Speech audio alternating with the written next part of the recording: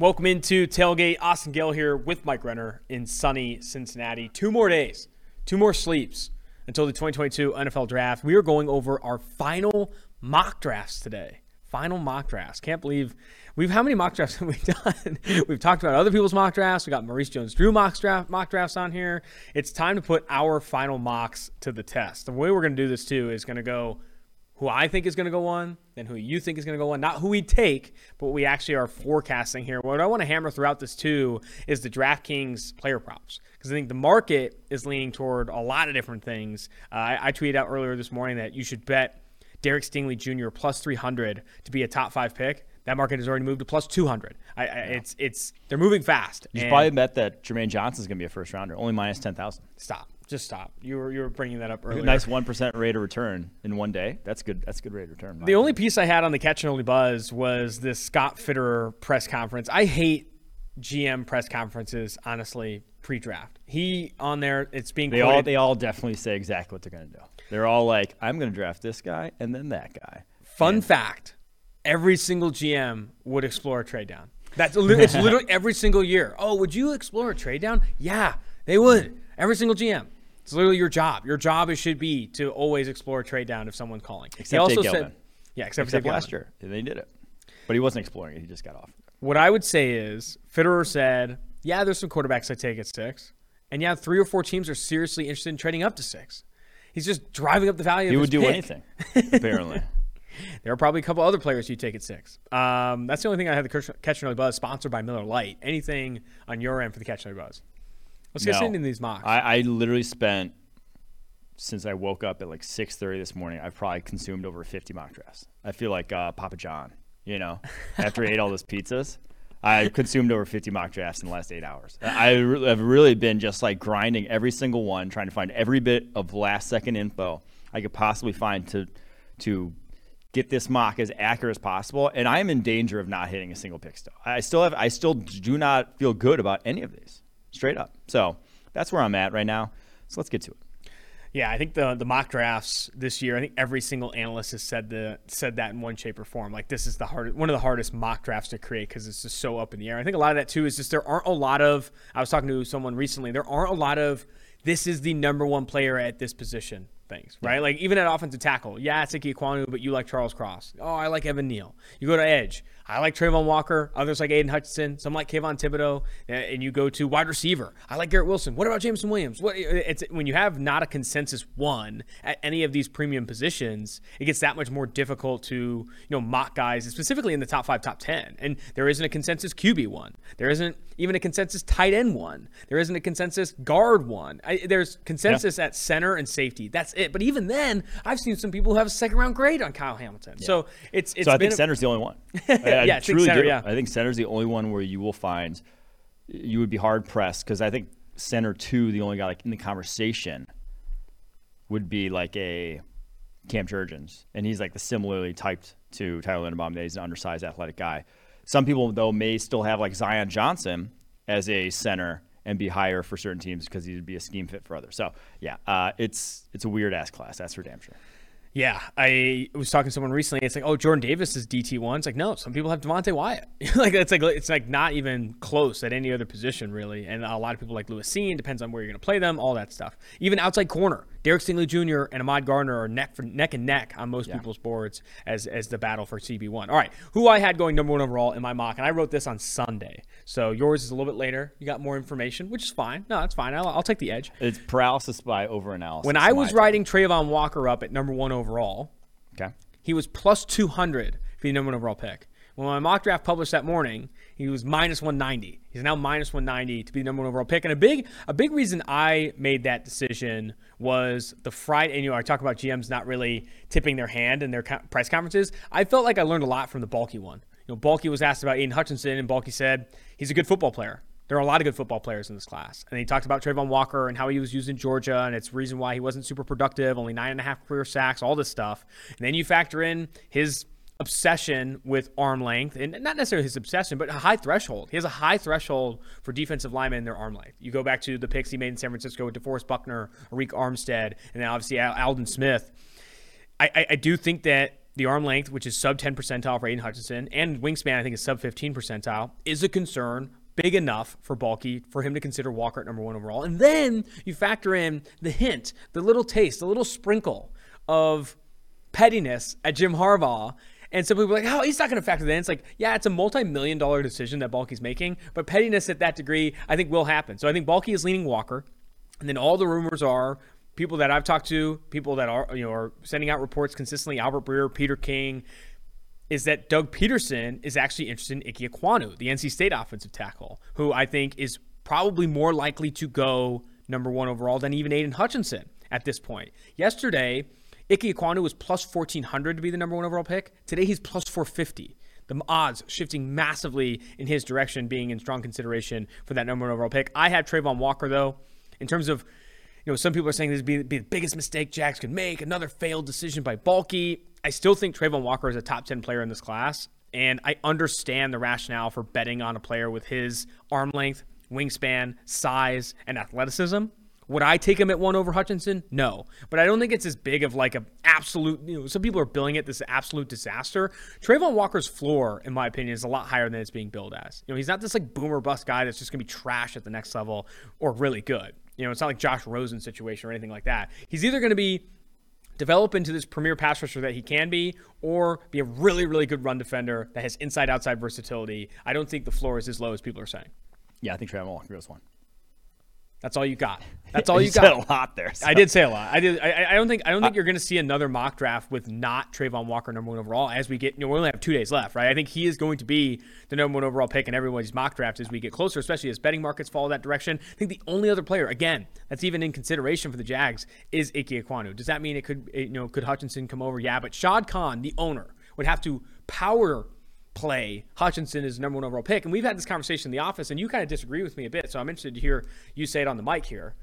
I don't think Shad Khan, as much as he wants Hutchinson, is going to overpower Balky in his decision-making, because I think it just makes it that much harder to move on from Balky if this doesn't work out. Like if the owner says, I think about in the situation I'm here at PFF. Say at PFF, I was like, I want to publish X.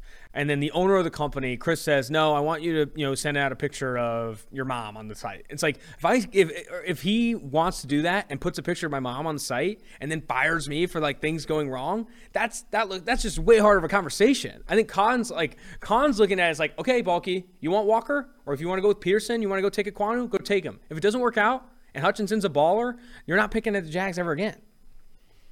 But it's still your team.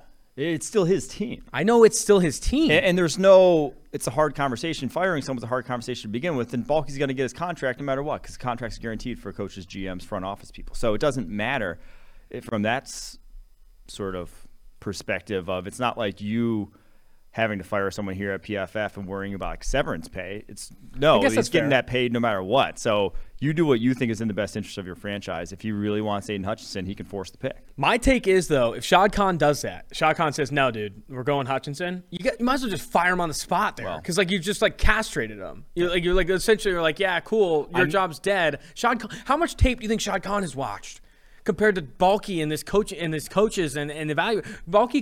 Cod comes in, who's the owner, who's probably thinking about 1,000 other things outside of who should we take at 1. He comes in and says, yeah, Balky, I'll see you later. We're taking Hutchinson. You might as well fire him the next day, in my opinion. Well, I mean, they had Dave Caldwell was the lame duck GM there for a couple years ago. That was everyone and their mother knew he was going to be gone after that season, but they kept him around. So I don't think that's an unprecedented precedent to set. Unprecedented president. All right, you had Trayvon Walker going number 1. At number 2 overall, this one's interesting. I think it's between 2 Michigan natives. It's Aiden Hutchinson, who I think is minus 200 according to betting markets to be the number 2 overall pick now. Kayvon Thibodeau, I think, is second in odds to go number 2 overall, in the current odds where they're at. I do think that Detroit favors Aiden over this other Michigan native, Ahmad Gardner, but I think Ahmad Gardner is going to be in consideration. And people are saying, not if Aiden's there. I think he's in consideration.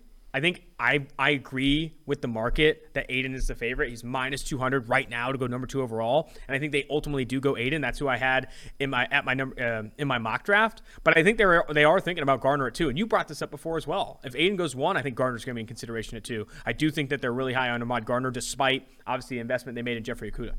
Yeah, I mean, because that wasn't their investment. Technically, the front office that's in place now. So I still think if Walker's off the board, though, it's just slam dunk. Aiden Hutchinson, don't really overthink that one. So consensus picks there, 1 and 2. That's Trayvon Walker, then Aiden Hutchinson. Here at number 3, I think we have another consensus pick. I published Ahmad Gardner here at number 3 overall to the Houston Texans. Someone I was talking to today, head coach Luke Fickell for Cincinnati, still doesn't call him Sauce. He says, I told him I will not call him Sauce until he's drafted. He's like, I only got a couple days left, though. And he spoke really highly of him, obviously. And he also spoke, too, which is something interesting. He's like, here in Cincinnati, we didn't play a lot of complex coverages. You know, we ran him in man a ton and loved him in press and didn't really ask him to do much. But he's one of the smartest people on our football team. And if we asked him to do more things, he thinks he could have really effectively done it. And I brought up the Alabama game and how Saban kind of, showed some respect to Gardner and ran more bunch sets to get him out of press. He's like, exactly. Like, he was agreeing a lot with what I was saying there. And, feels that Ahmad Gardner is getting kind of pigeonholed as plays press only at the next level. He's like, he can do a lot. And something that he asked Gardner prior to this season, he says, if you want to be an NFL player, you got to get up to 195, 200 pounds. And if you want to be an NFL player, you got to do this. And Gardner, met the bill and has improved so much over the course of his career there at Cincinnati. It was a fantastic story from Fickell. That interview drops on tomorrow's podcast, the Wednesday podcast before the draft. But yeah, I had the Houston Texans going corner, Ahmad Gardner of Cincinnati. I know a lot of people think Ike Ekwonu is going to be the pick here at number 3, but I'm leaning where the markets are. Right now, Ahmad Gardner is minus 125 to be a top 5 pick in this year's draft. And I think he's either going to go to Houston or the Giants. Or, he could be even consideration for the Jets. I think he's going to fall in that range. And I ultimately have Houston pulling the trigger. I have Sauce Gardner as well. So Jack Easterby, obviously still puppet master down in Houston. Sauce Gardner doesn't drink, doesn't smoke.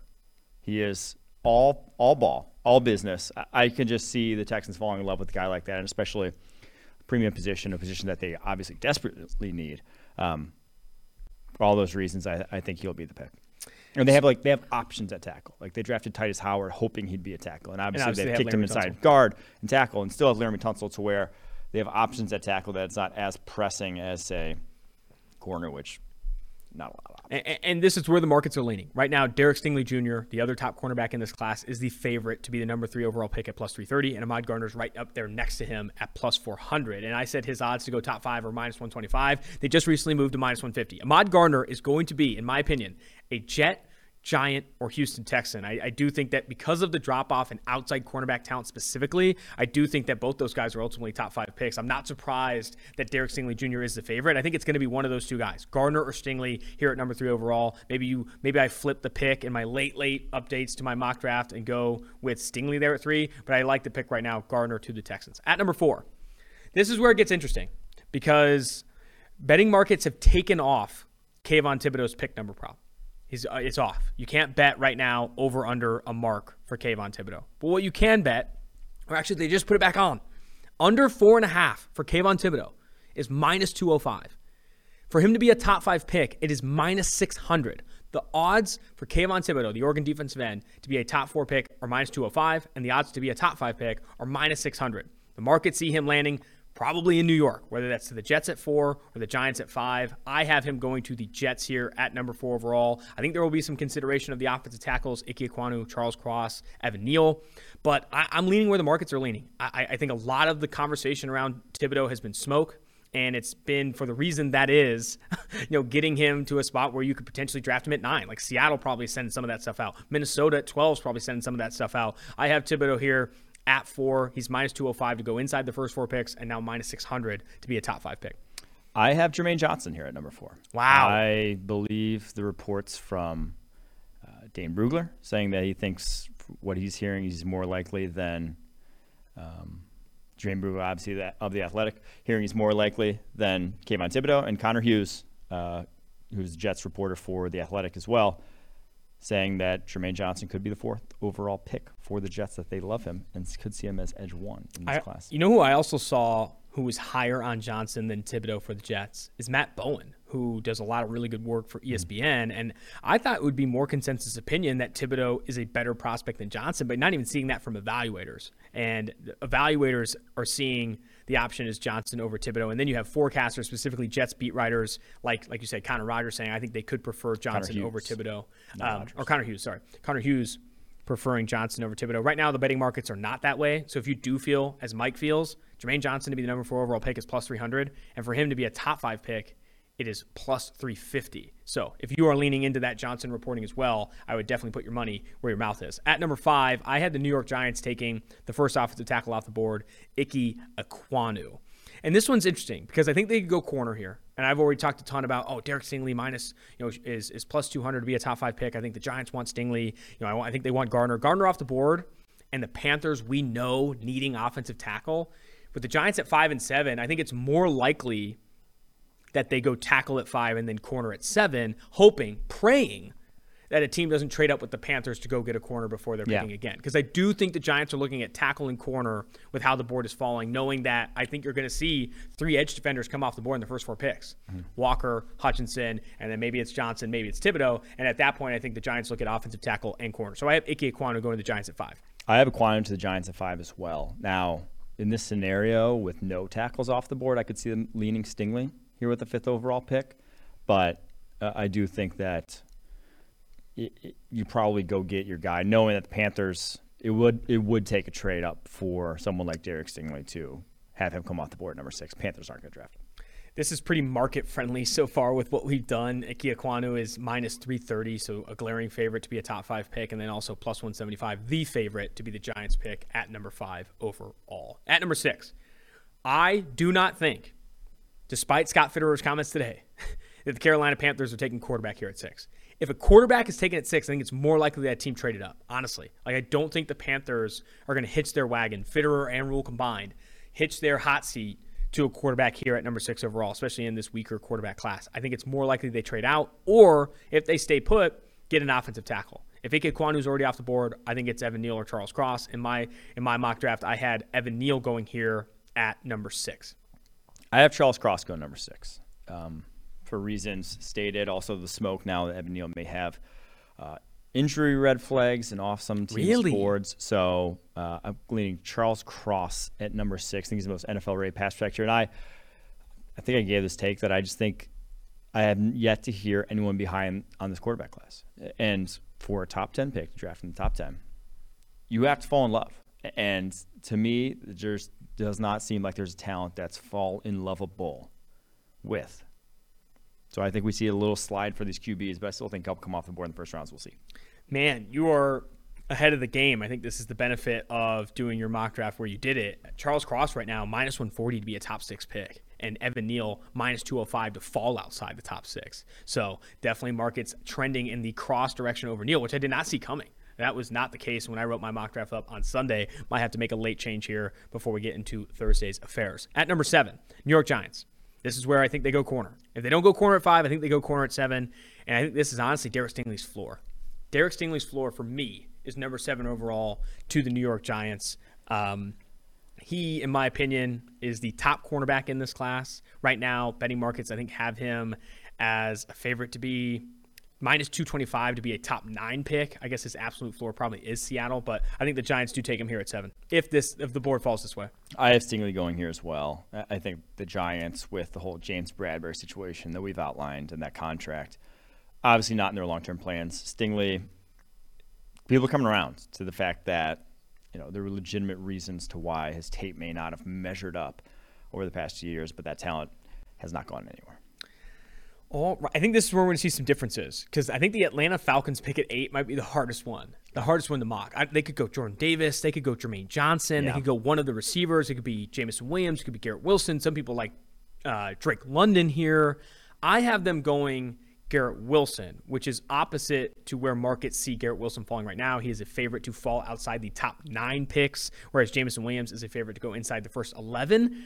I think they go receiver ultimately. I just don't know who they're going to take here. I don't think it's Jamison Williams, though. I think it's a receiver that can play week 1, which I'm leaning towards Drake London or Garrett Wilson in this spot.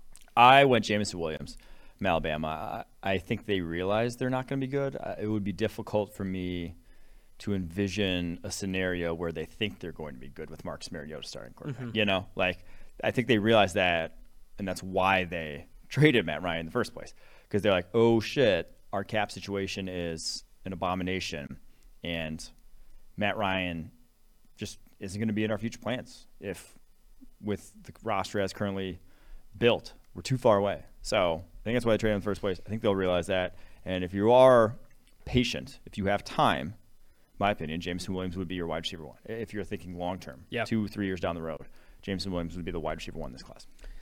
Right now, the Atlanta Falcons, the 3 favorites to be the pick there at number 8 are Garrett Wilson, Jameson Williams, and Drake London. So definitely thinking receiver. And it's minus 120 that the Falcons take a receiver with their first pick, which is wild to see for a team that's drafting that late. They are, a lot of the market's leaning into them going wide receiver with their first pick. All right, off of that and into the Seattle Seahawks, Charles Cross. I have here. I know you had him going to the Carolina Panthers at 6. I think if Cross falls to 9, it is a sprint the card in situation for Seattle. I think they want to get in on this offensive tackle class. I like Charles Cross to Seattle if the board falls this way. I have Evan Neal going here. I think that he still, medical red flags, whatever, would be someone that the Seahawks would covet.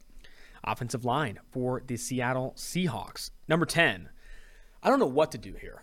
So obviously at 4, I had the Jets bring in Kayvon Thibodeau. And then at 10, I want to say they like receiver. I think it could be Jameson Williams. I think it could be Drake London. I also think it could be Garrett Wilson.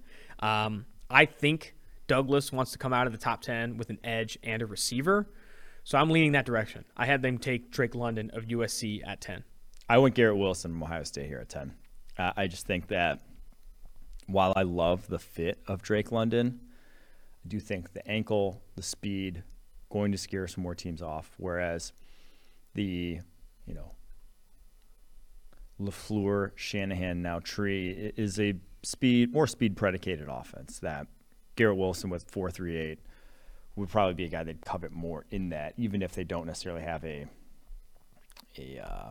true possession guy. I guess Corey Davis can be more of that in that offense this upcoming season. Before we get to picks 11 through 32, we're going to shout out a handful of our sponsors here. Cash App. The Tailgate Podcast is brought to you by Cash App. Cash App is the easiest way to send, spend, and save your money. You can send or request money from your friends when they owe you for dinner, drinks, literally anything. Besides just spending money and back and forth, with Cash App, you can invest in stocks with as little as $1, as well as buy, sell, and send Bitcoin instantly. It's really that easy. Cash App also lets you design your own debit card, completely free to spend anywhere you'd like. Cash App will laser print it, and mail it to you, all for free. And the card comes with free discounts at your favorite places called Boosts. Sign up for Cash App today using referral code HutchPod, which gives you new users $15, and Cash App will set aside $10 for each sign up to go towards the Chad Tuff Foundation to battle pediatric brain cancer. The more people that use the code HutchPod when registering not only get $15 for free, but you're also helping to support the Chad Tuff Foundation. Download Cash App on the App Store or Google Play Store today. All right, on to number 11. I had a trade happen here. Okay. I think if Malik Willis falls outside the top 10, which is where betting markets lean, I think the Pittsburgh Steelers will be getting on the phone. I think the Steelers will look at 11 with Washington, 12 with Minnesota, hell, even Houston at 13 if they are against going quarterback. And then they'll just keep trickling down. Very similar to the situation with, remember Jason Light trying to trade up for the Tristan Wirfs? Mm-hmm. He was calling a lot of teams higher than where he ultimately traded up, saying, hey, can we come up? Can we come up? Can we come up? And you just keep running into teams that were picking and not trading down. Yeah. I think the Steelers will be in a similar spot, and it'll start with Washington. And Washington, in my opinion, is in a good position to trade down unless they're obviously in love with one of the top receivers that could be available there. If Garrett Wilson and Drake London are already off the board and they're not high on Olave, I could see them coming down. So I had them going down. The Steelers trade the number 20 and number 52 overall picks in this year's draft and a 2023 third, which matches with a lot of the pick value charts and how much they need to spend to go up. And they grab Malik Willis there at number 11. Okay, I have them grabbing Kyle Hamilton from Notre Dame. I think this is where his slide ends. Obviously, with Landon Collins out the door, Kyle Hamilton comes in, replaces that in their defense to where it just obviously you have a defensive-minded head coach, Ron Rivera. I think that's where they're going to invest because I think the wide receivers they may have wanted already off the board. Hamilton is the hardest player, I think, to mock, right? Because even in this mock draft, I hate how I have the Houston Texans going corner and safety. I don't know if they double dip in the secondary with number 3 and number 13 overall pick, but I just don't know where to slot him in that 11 to 13 range. I do think that he will be in consideration for Washington at 11, but I think it's more likely if they stay put at 11, they're going to go receiver. Like if they don't trade down, I think they're going to go receiver because they have to push more chips into this Carson Wentz bet, right? Because if they don't support the offense, the supporting cast with more talent, I think it's going to be a little bit of a concern. Now, we don't know, we haven't heard a lot from Washington brass about how much they like their current receiving core, because they do have, obviously, Curtis Samuel, who they've invested in, Terry McLaurin, and De'Ami Brown, who was a second-round pick, or maybe a third-round pick out of North Carolina last year. We'll see where they value receiver in this year's class. At number 12, this is probably my favorite landing spot for Jameson Williams.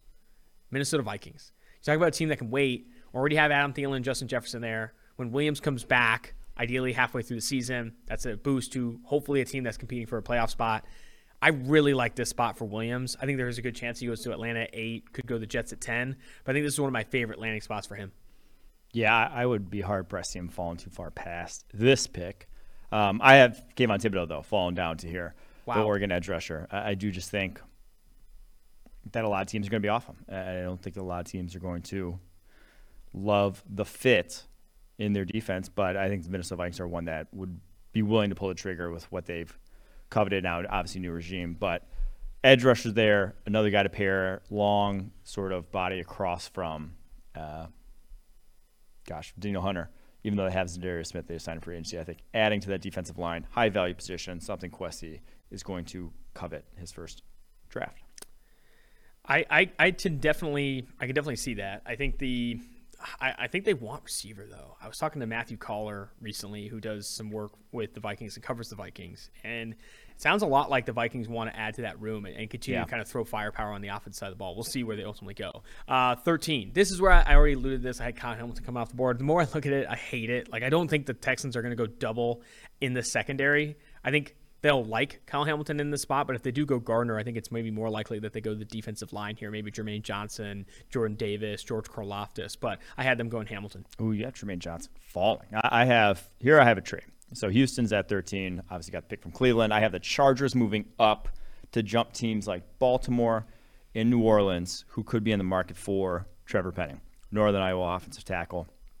The connection there with him working with Duke Manyweather, who was Sean Slater. Their left tackle worked with Duke Manyweather last offseason. I think still works with Duke Manyweather. So obviously there's that sort of connection. And again, jumping teams that would probably be in the market for Trevor Penning's services. I think that's where the Chargers end up. Chargers making a move up. I could see that for sure, especially for a team that thinks that they're in a window, right? I think that's another reason for that as well. Baltimore Ravens in this spot, I had them going Jordan Davis, the Georgia defensive tackle. I do think that Baltimore is going to covet him at his size. And so I don't know. I think the range that he comes off the board, I think starts at 13 to the Houston Texans, then 14 to the Baltimore Ravens. I think it could be 8. I think he could come off the board with the Falcons, really? Truthfully. I really don't know where to make heads or tails of where you come off the board.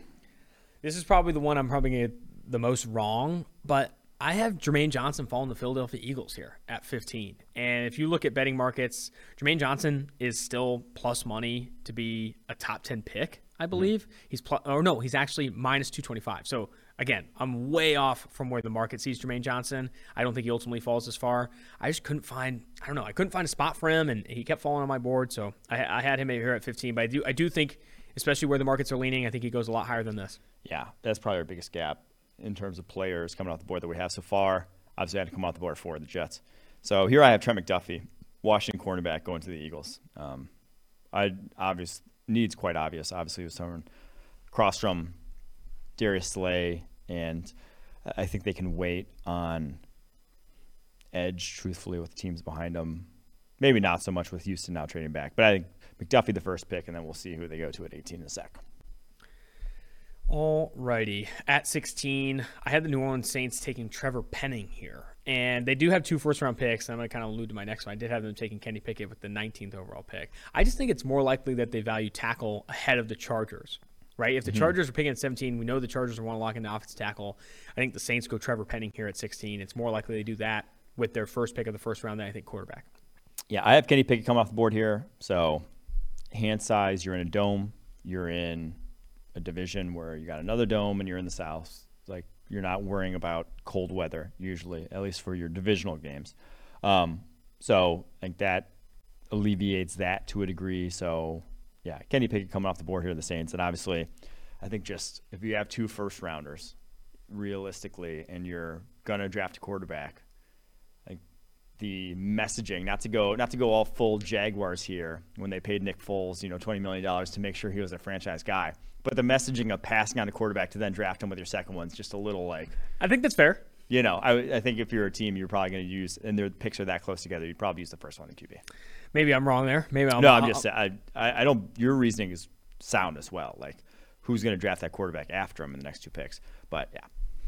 So at 17, you had the Chargers trading up. I had them staying put, and this is one of my. I talked about Jameson Williams is a great fit to Minnesota. I love Chris Olave, the Chargers at 17, especially if the tackles fall this way, and you have Cross, Aquanu, Neal, and Penning all off the board. I don't think they're going to be looking at Tyler Smith here. I don't think they're going to be looking at Bernard Ryman here. I think it's more likely they look at receiver. Mm-hmm. And if Chris Olave falls this far, I think this is right where his pick prop is on DraftKings. I think he's like favored to go inside the first 18, 19 picks. I like the Chargers here at 17. Yeah, I have the Texans now going back to 17 and grabbing Devin Lloyd, the linebacker out of Utah.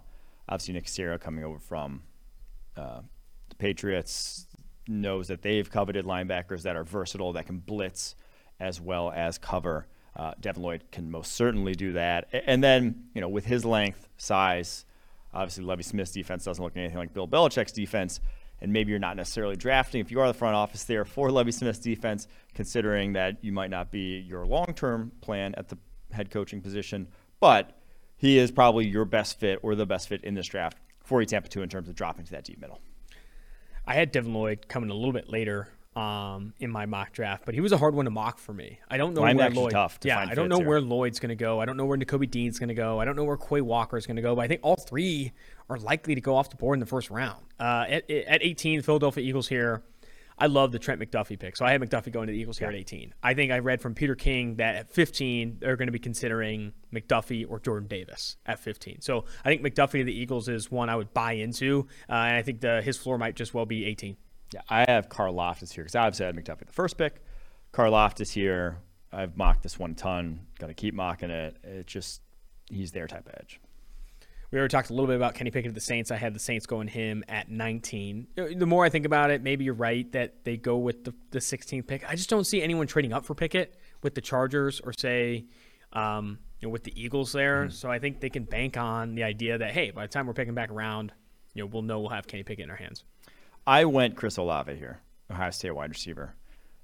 I think he's just perfect number 2, perfect complementary piece to a Michael Thomas, to where quite obvious need, and then something that Jameis Winston needs as well. He needs a left tackle, but he also needs a number 2 type of wide receiver. And obviously, you did draft Kenny Pickett in this mock, but kind of trying to hedge, I'll say, also with what they would do also if they don't draft Kenny Pickett. And I think wide receiver is definitely one of the picks if they keep both of them. Was that your first quarterback off the board, Pickett to the Saints? I think it was, yeah. So I think the markets actually have Willis as a pretty heavy favorite to be the first quarterback off the board. He's minus 190 to be the first quarterback off the board. Kenny Pickett plus 170.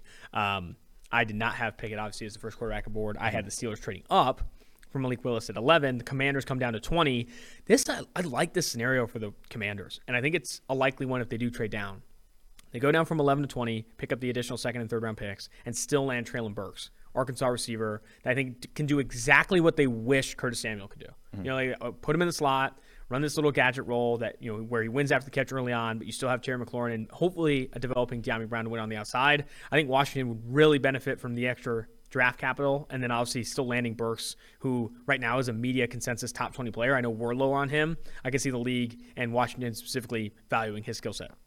Yeah, I can see that as well. I have the Steelers staying here and drafting Malik Willis. I don't know how feasible that is. I just really couldn't find a good trade that made a ton of sense that I was loving the fit for. So I have them taking Malik Willis. Now, obviously, I think realistically they could trade up for a Malik Willis in this draft, but I have them taking him at number 20.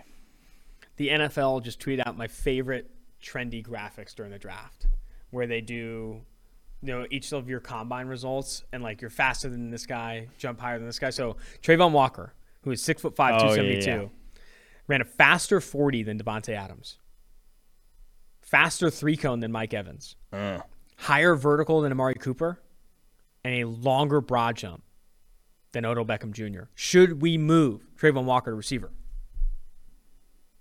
Yeah. I was saying legitimately, if you want in like goal line situations, Trayvon Walker in press coverage. You got a 7-foot wingspan. What wide receiver, like a tight end? You got a good tight end on the other team. So let's say he goes to Jacksonville. What's a good tight end in that division? Shit, there really aren't any. You're facing Travis Kelce in the playoffs. Trevor Lawrence has a massive year. Travis Kelce in the playoffs. After a first-round bye. Trayvon Walker and press on Travis Kelce in the red zone. Who says no? How is he going to get off him? 7-foot wingspan. And he can move. I'm going to go ahead and double down here. Why not play him at tight end in the red zone? Get him out there. Make some moves. I don't know what his ball skills look like, but might as well see it. I saw him windmill dunk on Good Morning Football today. He could play basketball. He only has 9.5 fewer receiving touchdowns than he does career sacks. I mean, it's not that big of a gap. So we could see Walker making some plays there. How many passes defense does he have? I mean, we've seen him in coverage a little bit. We have to look at how many passes defense he's had. I'm going to look it up and see if he has more than sacks. All right, before we get into picks 21 through 32, we're going to shout out the sponsor again. It's Simply Safe. What do U.S. News, PC Magazine, and Popular Science all have in common? They all rank Simply Safe Home Security as the best home security of 2021. In fact, U.S. News just named Simply Safe the best home security of 2022. You love to see it. Simply Safe has freed me and Mike from the worry when we're going live on podcasts, knowing that Riggins is alone at home, that everything's going to be okay. Simply Safe protects your whole home around the clock, 24/7, every door, window, and room. Simply Safe is less than $1 a day, and you can set it up with around 30 minutes, and it's always simple to use. There's never a long-term contract. You can even try it for 60 days risk-free to see if you like it. If you don't, send it back free of charge. There's nothing to lose. Simply Safe protects over 1 million homes in the United States alone. Check it out. You can customize the perfect system for your home in just a few minutes at simplysafe.com/hutch. Go today and claim a free indoor security camera plus 20% off with interactive monitoring. Go to simplysafe.com/hutch. What's interesting, I think, as you become an adult, you don't really think about... Still waiting for that to happen.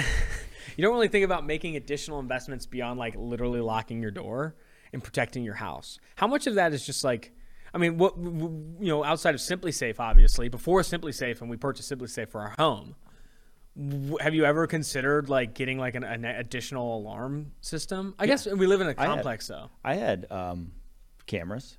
So growing up, my mother was a prosecuting attorney. Oh. So she was very paranoid about people breaking in and like Law and Order SVU coming to life. I love it. So we had a pretty intense alarm system all throughout.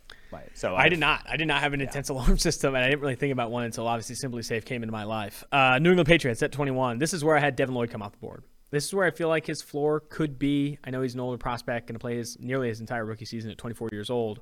But I think the Patriots and Bill Belichick overlooked that, right? I do think that Devin Lloyd is a first-round pick, and this is one of the landing spots that I think he has the most success. I have Quay Walker going here. Wow. Very Jamie Collins-esque from a body type in that he's just a big dude that can move. And obviously Bill Belichick at the linebacker position has had success with big dudes that can move. And so I think he's a player that the Patriots would be high on. Obviously looking to replace now Collins and looking to replace Dante Hightower, who's still unsigned, I believe. Green Bay Packers at 22. Green Bay Packers fans specifically, were not thrilled at what I did for them. I'm going to tease their next pick as well. 22 and 29. No, 22 and 27, right? No, 28. 22 and 28, I had them going Tyler Smith and Daxton Hill. They did not go receiver, which I don't think is all that surprising, given the Green Bay Packers history here. But I had them going Tyler Smith here at 22. They could wait on Smith and maybe take him at 28. But I think he's going to get viewed a lot higher from the league than people are expecting. I think Tyler Smith goes here at 22. Okay, I have Drake London coming off the board here. Wow, that is a slide for London. I couldn't – him and Traylon Burks I didn't have great fits for. I admit he could go much higher than this. I mean, he's a top 10 player on some boards. Daniel Jeremiah's like 8th on Daniel Jeremiah's board. I've seen him mocked higher, but like it's kind of – it's the teams that I wanted to pull the trigger on wide receiver, like the Chargers. I had them coveting tackle first rather than and then waiting on wide receiver because obviously that's probably the harder position to find later in the draft a starter for. The Eagles, I had them going kind of not wide receiver for a third year in a row. Is what my reasoning was for them, and obviously it's strong in some positions that they covet themselves. The Saints obviously have going wide receiver. Patriots, I think, have kind of cashed in at wide receiver already by trading for Devontae Parker. So didn't find a great spot for London. Like I said, admit that he probably won't make it this far in real life, but if he were on the board for the Packers, he would be a receiver I think they draft. Honestly, I think that's where markets are leaning as well. Drake London's now plus 150 to be a top 10 pick, and DraftKings has taken down actually his prop figure. So maybe he is trending down a little bit lower than people think. I think that's a really good scenario for the Pack, though. If London's there, as much as I think Tyler Smith's a fit for them, I think they go London as well, which would be, I think, a good scenario for Green Bay. All right, 23, Arizona Cardinals. Zion Johnson, Boston College. This is probably the one I've mocked the most over the course of the last 3 or 4 months. I think they're looking at interior offensive line. I think they're going to value Zion Johnson over Linderbaum, with Hudson obviously still on the roster. I went Andrew Booth Jr., the Clemson corner. Obviously, Marco Wilson, probably not the guy you want to rely on as an outside corner. And I get to sign Jeff Gladney, but we're really going to rely on Jeff Gladney either. So Andrew Booth Jr., if he's here for the Cardinals, I think they draft him. 24. Dallas Cowboys grab Tyler Linderbaum, center from Iowa. I think they're also looking at interior offensive line. I have interior offensive line coming off the board for back-to-back picks here, and actually back-to-back-to-back picks when you look at the Buffalo Bills. But I think Linderbaum, his slides tops at 24. I think they invest in center. Tyler Biadasz is coming off just earned a 65.1 overall grade last year, over 1,200 snaps played. I think they're looking for an upgrade there. I think a lot of people know that Linderbaum is one of the best prospects in this class, but positional value and just how often you draft centers highly, that's what's going to push him down to 24. Well, I went Zion Johnson because of versatility, it being the main differentiator here. Tyler Linderbaum, if you draft Tyler Linderbaum, you're basically saying Tyler Biadasz isn't playing. Yeah. Which, I mean, it was a 4th rounder. That wasn't a big investment, whatever. But if you draft Zion Johnson, you can kind of have a more open competition and have Zion either play center or guard for you, whereas Linderbaum, he is a center only in that offense. 25, Buffalo Bills, not running back. They go Kenyon Green, interior offensive lineman from Texas A&M. I think this is like I kind of have listed here, this is the run on interior offensive lineman. I think the Buffalo Bills are smart enough to invest in interior offensive line over running back in this spot. I went Devontae Wyatt, the Georgia defensive tackle here for the Buffalo Bills. They invest up front. Brandon Beane, early in drafts, D-line. And now hasn't had the greatest track record, I'll say, of those, but I don't think he's going to stop investing there. Quite obviously, with the contract of Gabe Von Miller, he wants that D-line to be better. So Devontae Wyatt is my pick for them here. 26, Tennessee Titans. I kind of like this one a lot, and Titans fans were not happy about it. I like George Karlaftis, Purdue, going off the board to Tennessee Titans. I think they could prioritize edge in this spot. I know some people have them going quarterback. Some they people have a lot of money tied up in edge right now. Yeah, I think they need to get cheaper. I think Karlaftis has inside-outside versatility. I think Karlaftis to Tennessee is a fit I like. Is it a fit you like, or did you run out of spots? No, I like Karlaftis to Tennessee. Okay. All right. I'm just saying. I have Kenyon Green coming off the board here. Guard with some tackle versatility. The guy who can play a number of different positions. So that O-line obviously went into a little bit of shambles last year. So that's where I have him go. 27, Devontae Wyatt, Georgia defensive tackle, going to the Tampa Bay Buccaneers. This is what I felt. I think they're going to look at defensive tackle. I think they could go Travis Jones here if Jordan Davis falls this far. And I think Devontae Wyatt is another one I think they'll like. I went Daxton Hill, Michigan safety. I was debating here Travis Jones. I do love the Travis Jones fit Tampa Bay. Just another defensive tackle next to Vita Vea would be very sick in my opinion, someone that can actually get upfield. But I went Daxton Hill. They commit to their secondary, or have committed to their secondary, and they have a lot of expiring contracts. He could be your long-term slot cornerback option with safety versatility. 28, Green Bay Packers. I have Daxton Hill coming off the board here. Okay. I like your situation for the Packers better. If Drake London falls that far, I think that's going to be a slam dunk. But I think Daxton Hill of the Packers is exactly the type of skill set they look for in the secondary. He can come in and play slot. I also think he has the versatility to play free safety as well. I have Tyler Smith, the Tulsa tackle, coming off the board here. So we both had Tyler Smith coming to the Packers. You just went 22, I went 28. But, yeah, he fits their developmental traits and has the agility, whatever, ticks those boxes that they like to see. Young, I think he would be a guy high on their board. Chiefs, and back-to-back picks, 29 and 30. All the buzz that has Jahan Dotson as a first-round pick. I think this is why. I think the Chiefs are going to, if he's available here at 29, I think the Chiefs are going to go grab Dotson. So I have them going Jahan Dotson, the Penn State wideout, and then Andrew Booth Jr. of Clemson here at 29 and 30. I have them going George Pickens, the Georgia wide receiver, really capping off their revamped receiving core with something they didn't really get. You got your deep threat in MVS, you got your slot now in Juju, and you kind of got your number one in George Pickens. Obviously, easier said than done if he becomes the number one, but comes with off-field issues. That's for damn sure. Chiefs, though, have overlooked off-field issues in the past for wide receivers. Have you heard anything about these off-field issues? I've only seen the unnamed quotes from The Athletic. Have you heard? Have you talked to anybody about it at all? It probably is not the. I'm not going to get more into it. Okay. Well, I haven't heard anything. I've talked to anybody about it. I did read the Athletic article that pretty much called out. Did not interview well for whatever reason it was. All right, 31. Cincinnati Bengals. I think this is dumb, and I wish I changed it. But my other pick for the Kansas City Chiefs. Sorry. Oh, go ahead. Boye Mafe, Minnesota edge rusher. I just think they would lean the athlete there on the edge. I debated between him and Arnold Ebiketie, but I think the need is too much. I don't see the Chiefs packaging these picks and moving up. I did a number of Chiefs radio hits in Kansas City, and everyone keeps asking me about the Chiefs packaging those and moving up. I just don't think that's what you want to do in this class. I think it gets strong around here. These are good players still at the back end of the first round that you can be getting because you have multiple needs on this roster. So Boye Mafe is the pick here.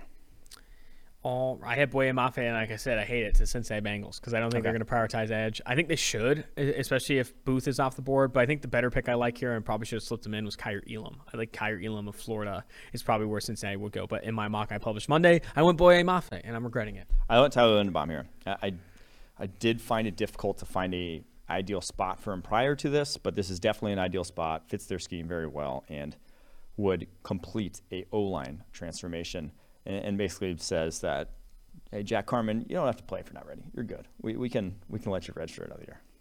You can go to clutch this fall again. Number 32, this is where I had Quay Walker come off the board. I think he's ultimately a first-round pick. He was plus 175 to be a first-round pick when I wrote this. He's now, I think, minus 110, minus 130. The league's going to be higher on him than I think the media consensus is. Media consensus has him at 52. PFF ranks him 45th in this class. But it looks like he's going to be a first-round pick, and I think Detroit Lions are his floor. I like him. I just don't love linebackers super high, obviously. So, but I do think he goes in the first round because of those athletic tools. I went Sam Howell, though, quarterback from North Carolina, coming to the Detroit Lions. I think this is a prime spot for them or someone else trading up to just nab one of these QBs. Get that fifth-year option. Now the fifth-year option is not as lucrative, but it's always something nice to have in your back pocket should you need it. And Sam Howell, Lions should take a dart throw. Back in the first round, that top of the second round pick. There is talent in this quarterback class. It's just very unproven talent, so why not take a chance? Love it. That is it. Our final mock drafts. I want to make some changes already. Based on where the market's going. Buddy, I've been making changes literally all morning. Once you start making changes, you're never going to stop. And this year, it's infuriating. It's difficult. It's very, very difficult. All righty then. We have a couple more segments here, and then we'll get to the PJ Fleck interview. Before we get into that, shout out to BetterHelp. This podcast is sponsored by BetterHelp. Life is full of twists and turns, stress, changes, grief, moments of growth, and moments where we feel like we're taking a few steps back. BetterHelp Online Therapy is there for the twists and turns and will assess your needs and can match up with your own licensed professional therapist in less than 48 hours. It's not a crisis line. It's not self-help. It is professional therapy done securely online, and the service is available for clients worldwide. You can log into your account anytime and send a message to your therapist. BetterHelp is committed to facilitating great therapeutic matches, so they make it easy and free to change therapists if needed. It's more affordable than traditional offline therapy, and financial aid is available. BetterHelp is a great way to show up for yourself and invest in your well-being because, well, you deserve some inner peace. Visit BetterHelp.com/Hutch. That's better, H-E-L-P, and join the over 2 million people who have taken charge of their mental health with the help of an experienced professional. Special offer to Tailgate listeners. Get 10% off your first month at BetterHelp.com/Hutch. Delete the tweet. Can we do mine first or Mike? Yeah, okay. Go ahead. Mine first is a tweet I sent yesterday. Oh, no. I think I'm struggling. I think my mental health is struggling. I think the fatigue of the draft is hitting, and I'm just sending out a bunch of dog shit tweets. This Urban Meyer tweet stinks. I was even workshopping it with you in the kitchen at our house. And I was like, you probably have to find the right player. And I just forced it. I'm upset. Okay, you know what I like? So someone replied to you. You read it out loud, and then I'll tell you what I like. So I tweeted Urban Meyer, because like there's all this smoke around who should the Jags take. Trayvon Walker, Aiden Hutchinson, and I heard Doug Peterson likes Ike Ekwonu. The owner likes this guy. I said Urban Meyer is leaning Wan'Dale Robinson, the Kentucky receiver, at first overall for the Jaguars per source, which is just an awful tweet that people should have saved their likes on. 354 likes is ridiculous. I honestly am thinking about deleting it. I think I attribute to really just not a lot of what's the hormone that dopamine? Not a lot of dopamine this week. I'm low right now. I need some freaking W's. I'm low. The draft is fatigued. I'm in so many meetings this week that I'm ready to blow my brains out. But here I am sending out bad tweets, so I want it deleted. I think Urban Meyer is interested in trading the number one overall pick for Garris. Tony could have been. That would have been good. It could have been a little better, but I think so. Just because of the what was the reply that you liked? Issues. That was it. Someone said they should trade it for Tony. I think that's a better tweet. Could have been hit. Mine's pretty poop. I actually realized I was looking through tweets from 2017, going back, and I did a version of who's stopping this offense, and it got not a single like. Thank you, followers at the time. This was way back when I probably had like 8,000 followers. 2017. I said, try and stop this Raiders offense. You went Joe Mixon, though, the Raids. Joe Mixon, yeah. They were doing pretty excited. Would have been a nice pick for them. But what kind of tweet is this from PFF? Try and stop this Raiders randomly sent out. We did a PFF mock, and they were all in order, but they weren't threaded, apparently. How long? What is this? That seems like an interesting strategy from the PFF social team here. I did to try and stop this Raiders. And you got 3 retweets. Let's see who tweeted it. Not a single. Ravi, JC, who follows me now, and then Almighty Sammy. Love to see it. I think mine's worse. And it got more likes for God knows why. All right, generational prospect bracket. Is this the last one? This is it. Quarterback. Quarterback, baby. In 2015, not on the big board because PFF didn't do a big board yet because they were scared to compete. It was Jameis Winston, quarterback from Florida State, number 1 in that mock draft. In 2016, number 1 quarterback on our board, number 4 overall was Jared Goff. Number 27 in 2017, we need to have a conversation here. This is before I started PFF. I started PFF May 21st of 2017.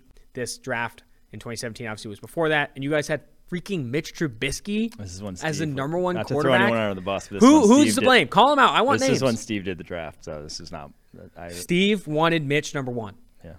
Well, I mean, it was 13th on the board though, so we still wouldn't have drafted him where the Bears drafted him, but he was 13th on the board. Yikes. Baker Mayfield, we've made that clear, is our number 1 overall player in the 2018 NFL draft. The Oklahoma quarterback. 2019, another Oklahoma quarterback was the number 1 player on our board, and the number 1 quarterback, obviously, was Kyler Murray. And then 2020, number 1 player on our board, number 1 quarterback, Joe Burrow. 2021, Trevor Lawrence, number 1 player, number 1 quarterback in 2021. And then 2022, the quarterback class stinks. Lowest ranked quarterback of any of the draft boards that we've had over the last 5 years. 30th, Malik Willis, the Liberty quarterback. All right, Winston versus Willis. You have to go Winston. Jameis, no debate. Goff First round's easy for some of these. Yeah, Goff versus Lawrence. Lawrence, no debate. Trubisky versus Burrow. Burrow, no debate. Baker versus Kyler. Here's the debate. And this one's tight. I lean Baker. So do I. Now, Kyler, especially, 5'9". you know the stat that PFF just peppered that entire draft? 3 years of elite grading. 3 years of elite grading. 3 years of elite grading. 3 years of elite grading. And accurate. Most accurate quarterback we've ever graded. Most highest grade quarterback we've ever seen. Baker Mayfield, objectively, PFF was higher on Baker Mayfield than Kyler Murray by a landslide. I don't think it's even close. I think it's Baker. Yeah. Now, would other outlets be? I think if you looked at, a lot of people were higher on Josh Allen in that draft and all that stuff. Daniel Jones even. I don't think a lot of people were higher on Josh Allen. No, that's true. But I'm stupid. But I mean, Josh Allen objectively has been who you would have wanted out of that draft. Probably Lamar Jackson too ahead of him. But shit, Baker, after Baker's rookie year, we look great. Yeah. We were sitting tight. We were like, fuck, yeah, this is great. I think Mayfield versus Murray, though, on a lot of other people's boards, I think some people would lean Murray. And a lot of people were high on Murray. People weren't that. I mean, remember January of that year, there was talk about him not even playing football because he was even going to be a first-round pick if he played football. And I think we were one of the first people that said, this is the number 1 player in the class. I think you can objectively look at his game and see, he's 5'9", but the dude can sling it and he can run too, and that's a weapon. So we were high on him too, for sure. Obviously, number one point on the board. But, yeah, definitely higher on Baker. Next would be, looks like Jameis versus Baker. I think we got to go Baker again, dude. Yeah, I wasn't here for Winston, though. So I don't know. We love Jameis, too. Don't get me wrong. We went back and graded his season prior to that, and it earned like a 94.9. Like, it was great, the Heisman year, before his kind of fall-off throw behind him against Oregon, whatever, in the playoffs, that crab legs, the whole shebang. That was his absurd redshirt sophomore season. But I do think Baker, though, we were higher on. We were really banging the table as him being a dude. We're still banging the table. Still banging the table for Baker Mayfield. I think it's Baker as well. Then we have Goff. No. T-Law, Trevor Lawrence versus Joe Burrow. That's a toughie. But I think we'd said this last year. We're like, dude, T-Law over Burrow. Yeah, I think so. We'd said it just from projectable I was about to say, if we go Burrow over Lawrence here, I don't think that's right. I mean, did love Burrow. Like, Burrow versus Baker, I would lean Burrow. But T-Law versus Burrow, I still think the breadth of his career and just how good he was at such a young age and what he operated behind offensive line was like T-Law. So then it's Lawrence, Baker, and we're going Lawrence. We're going T-Law. T-Law, your generational the generational QB. quarterback I don't think prospect. that's too hot of a take there. So we have our generational team. Let's go. T-Law at QB, Squan at running back. We're throwing to Kyle Pitts and Amari Cooper. With our defensive line anchored by Quinnen Williams and Chase Young. Not great. Oh, wait, our offensive line anchored by Quentin Nelson and Penei Sewell. A little better. With Micah Parsons coming off the blitz. Because our secondary is so good with Derwin James at safety and Jalen Ramsey at corner. Those I think those are pretty accurate. I like that. Yeah. I like that. It's a good process. I think we can't do the same segment next year because we run it in the same guys. Sure. But I think it's good. It's a once in a generation. 8 years from now. Get ready for the generational process. Tailgate in 8 years. We'll have our kids on the show, and it'll be sick. Let's jump now to the interview with Minnesota head coach PJ Fleck. Getting the Zoom recorded, Coach. Got to get that in there as well. Talking more about Boye Mafe. Something that has come up in the pre-draft evaluation for him is arm length. Oh, he can't get past some of the longer arm tackles and those types of things. Speak specifically even beyond Boye Mafe, how pass rushers overcome that and what you need to do if you are a low percentile arm length type of pass rusher, how you move past that when you are going against some of these longer arm offensive tackles. Yeah, I mean, the arm length does matter, right? Or they wouldn't measure it, but it's about leverage. Football comes down to a horizontal and vertical battle. There's a horizontal battle, right, where I've got to get my hands inside somebody else and create that leverage. And I can have that vertical level where, my helmet's got to be underneath his helmet. And I think Boye does a really good job athletically of bending, coming around the corner, distorting his body into different areas where he can get really small really quickly and then have the explosion to back it up. But leverage is absolutely critical, and he's really good at it. Another top player coming out of Minnesota this year is the offensive tackle, the monster, Daniel Faalele. You have a fantastic recruiting story with Faalele. What you did to get him to Minnesota was fantastic. You speak to the human he is, the family he has, and all that stuff. Talk more about how you got Faalele to Minnesota. Well, there's a lot of factors into that, but the simple thing was we brought Mom on a visit. That was really easy. We got Mom to come from Australia, and next thing you know, she ended up moving here when he picked Minnesota. So she's been in the Twin City area his entire career here, brought the whole family with her. She's just a wonderful lady, wonderful woman. I've done a great job raising her son and her family. And Daniel's worked incredibly hard. He came to us about 415, 420 pounds. He's down around the 380 mark, which is amazing when we talk about he's down to the 380s. But at the end of the day, he wanted to make a big difference, and he did do that. One thing about him, people see how big he is, how strong he is, just a physical specimen he is, but he's also a really amazing person, and he's fun to talk to. And some people have to look past how big he is, and I'm sure he's heard that his entire life, how big he is, but he's still a human being inside. And his best football's ahead of him, which is going to be in the National Football League. Speak to how he's handled that, right? Because that's something I wanted to talk to you about as well. I mean, it's someone that has always had high expectations. Oh, he's got all this talent in the world, all this size to be such a dominant player. And when you're getting that consistently, sometimes it can be difficult to wrap your head around on, how do you eat a whale, right? One step after the other, one bite at a time, improving your technique, getting down to the weight you need to get to. How has he handled those high expectations, and where would you say his game has improved the most? Well, I think nobody's going to put more pressure on himself to be who he wants to become than himself. I think expectations from the external, they're always going to be there no matter what you accomplish. That needle will always move forward, no matter who you are, whether you're LeBron James, whether you're Aaron Rodgers, whether you're Daniel Falele. But when you look at what he can do, his best football's ahead of him because he hasn't played a lot of football. Mm-hmm. I mean, he played 2 years of high school football, came here. We had a COVID year where he wasn't a part of, and now he's going to be a National Football League player.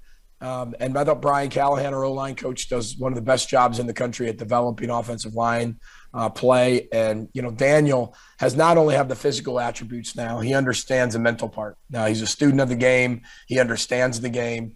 He's been coached at a high level. So whoever gets him is going to be able to maximize the potential he has inside him. I want to look ahead to some of these 2022 Golden Gophers. One of my favorite players on the roster is Mo Ibrahim. I was devastated when he went down with injury last season. Getting him back, not just in the locker room, but on the football field, I think is going to have such a positive impact on Minnesota's offense. What are your expectations for him, obviously coming off the injury? Well, the expectations is for Muhammad to be the best Muhammad he can be and just continue to change his best and keep chasing the challenge every day. And I think he'll do that. He's been great in the offseason. He's in Ramadan right now. So, you talk about commitment. This guy, we had to put an NCAA waiver in because during Ramadan, he's not allowed to drink or eat anything during the day, sun up to sundown. And you can imagine the challenge that puts on you as a coach. Do I put him in? Do we practice him? Do we not? And we're always going to do the smart thing. And the smart thing is not to practice him. So he's up on Tuesdays, Thursdays, Saturdays at 3:30 in the morning doing his own practice before the sun comes up. Our strength coach, our running back coach, Kenny Burns, Dan Nickel, and that's the commitment level he has. So, the sky's the limit for him. Unfortunately, he got hurt last year. You and I, definitely share the devastation in that. He was going to have a tremendous year, but he's worked really hard at coming back. He's healthy, but right now he's dealing with Ramadan, and he's had a really good spring, again, working out in the mornings. And I really look forward to him to leading this football team to really special things as he keeps moving forward. That is insane dedication by Ibrahim. I'm not surprised, by the way. All I've heard about him is that he is just such a hardworking kid. Another player on offense that I'm excited to see, another veteran, a leader, I'm sure, in that offense is Chris Ottman-Bell, who attacks the ball in the air so well. You obviously have coached some of the best receivers in the game. How excited are you for Ottman-Bell this upcoming year? You know what? I think he's done a great job at developing his mindset to be the bell cow, to be the number one receiver. The great thing about being the number one receiver is you better have a really good, to your Batman, you better have somebody that's Robin. You always need a counterpart. And the Dalen Wrights, the Daniel Jacksons, the Michael Brown-Stevens, those guys have had really good off seasons. And one thing Chris Ottman-Bell has done a great job of starting last year was elevating the room mentally, physically, emotionally, becoming really complete wide receivers. We had so many guys playing for us last year when Chris Ottman-Bell got hurt.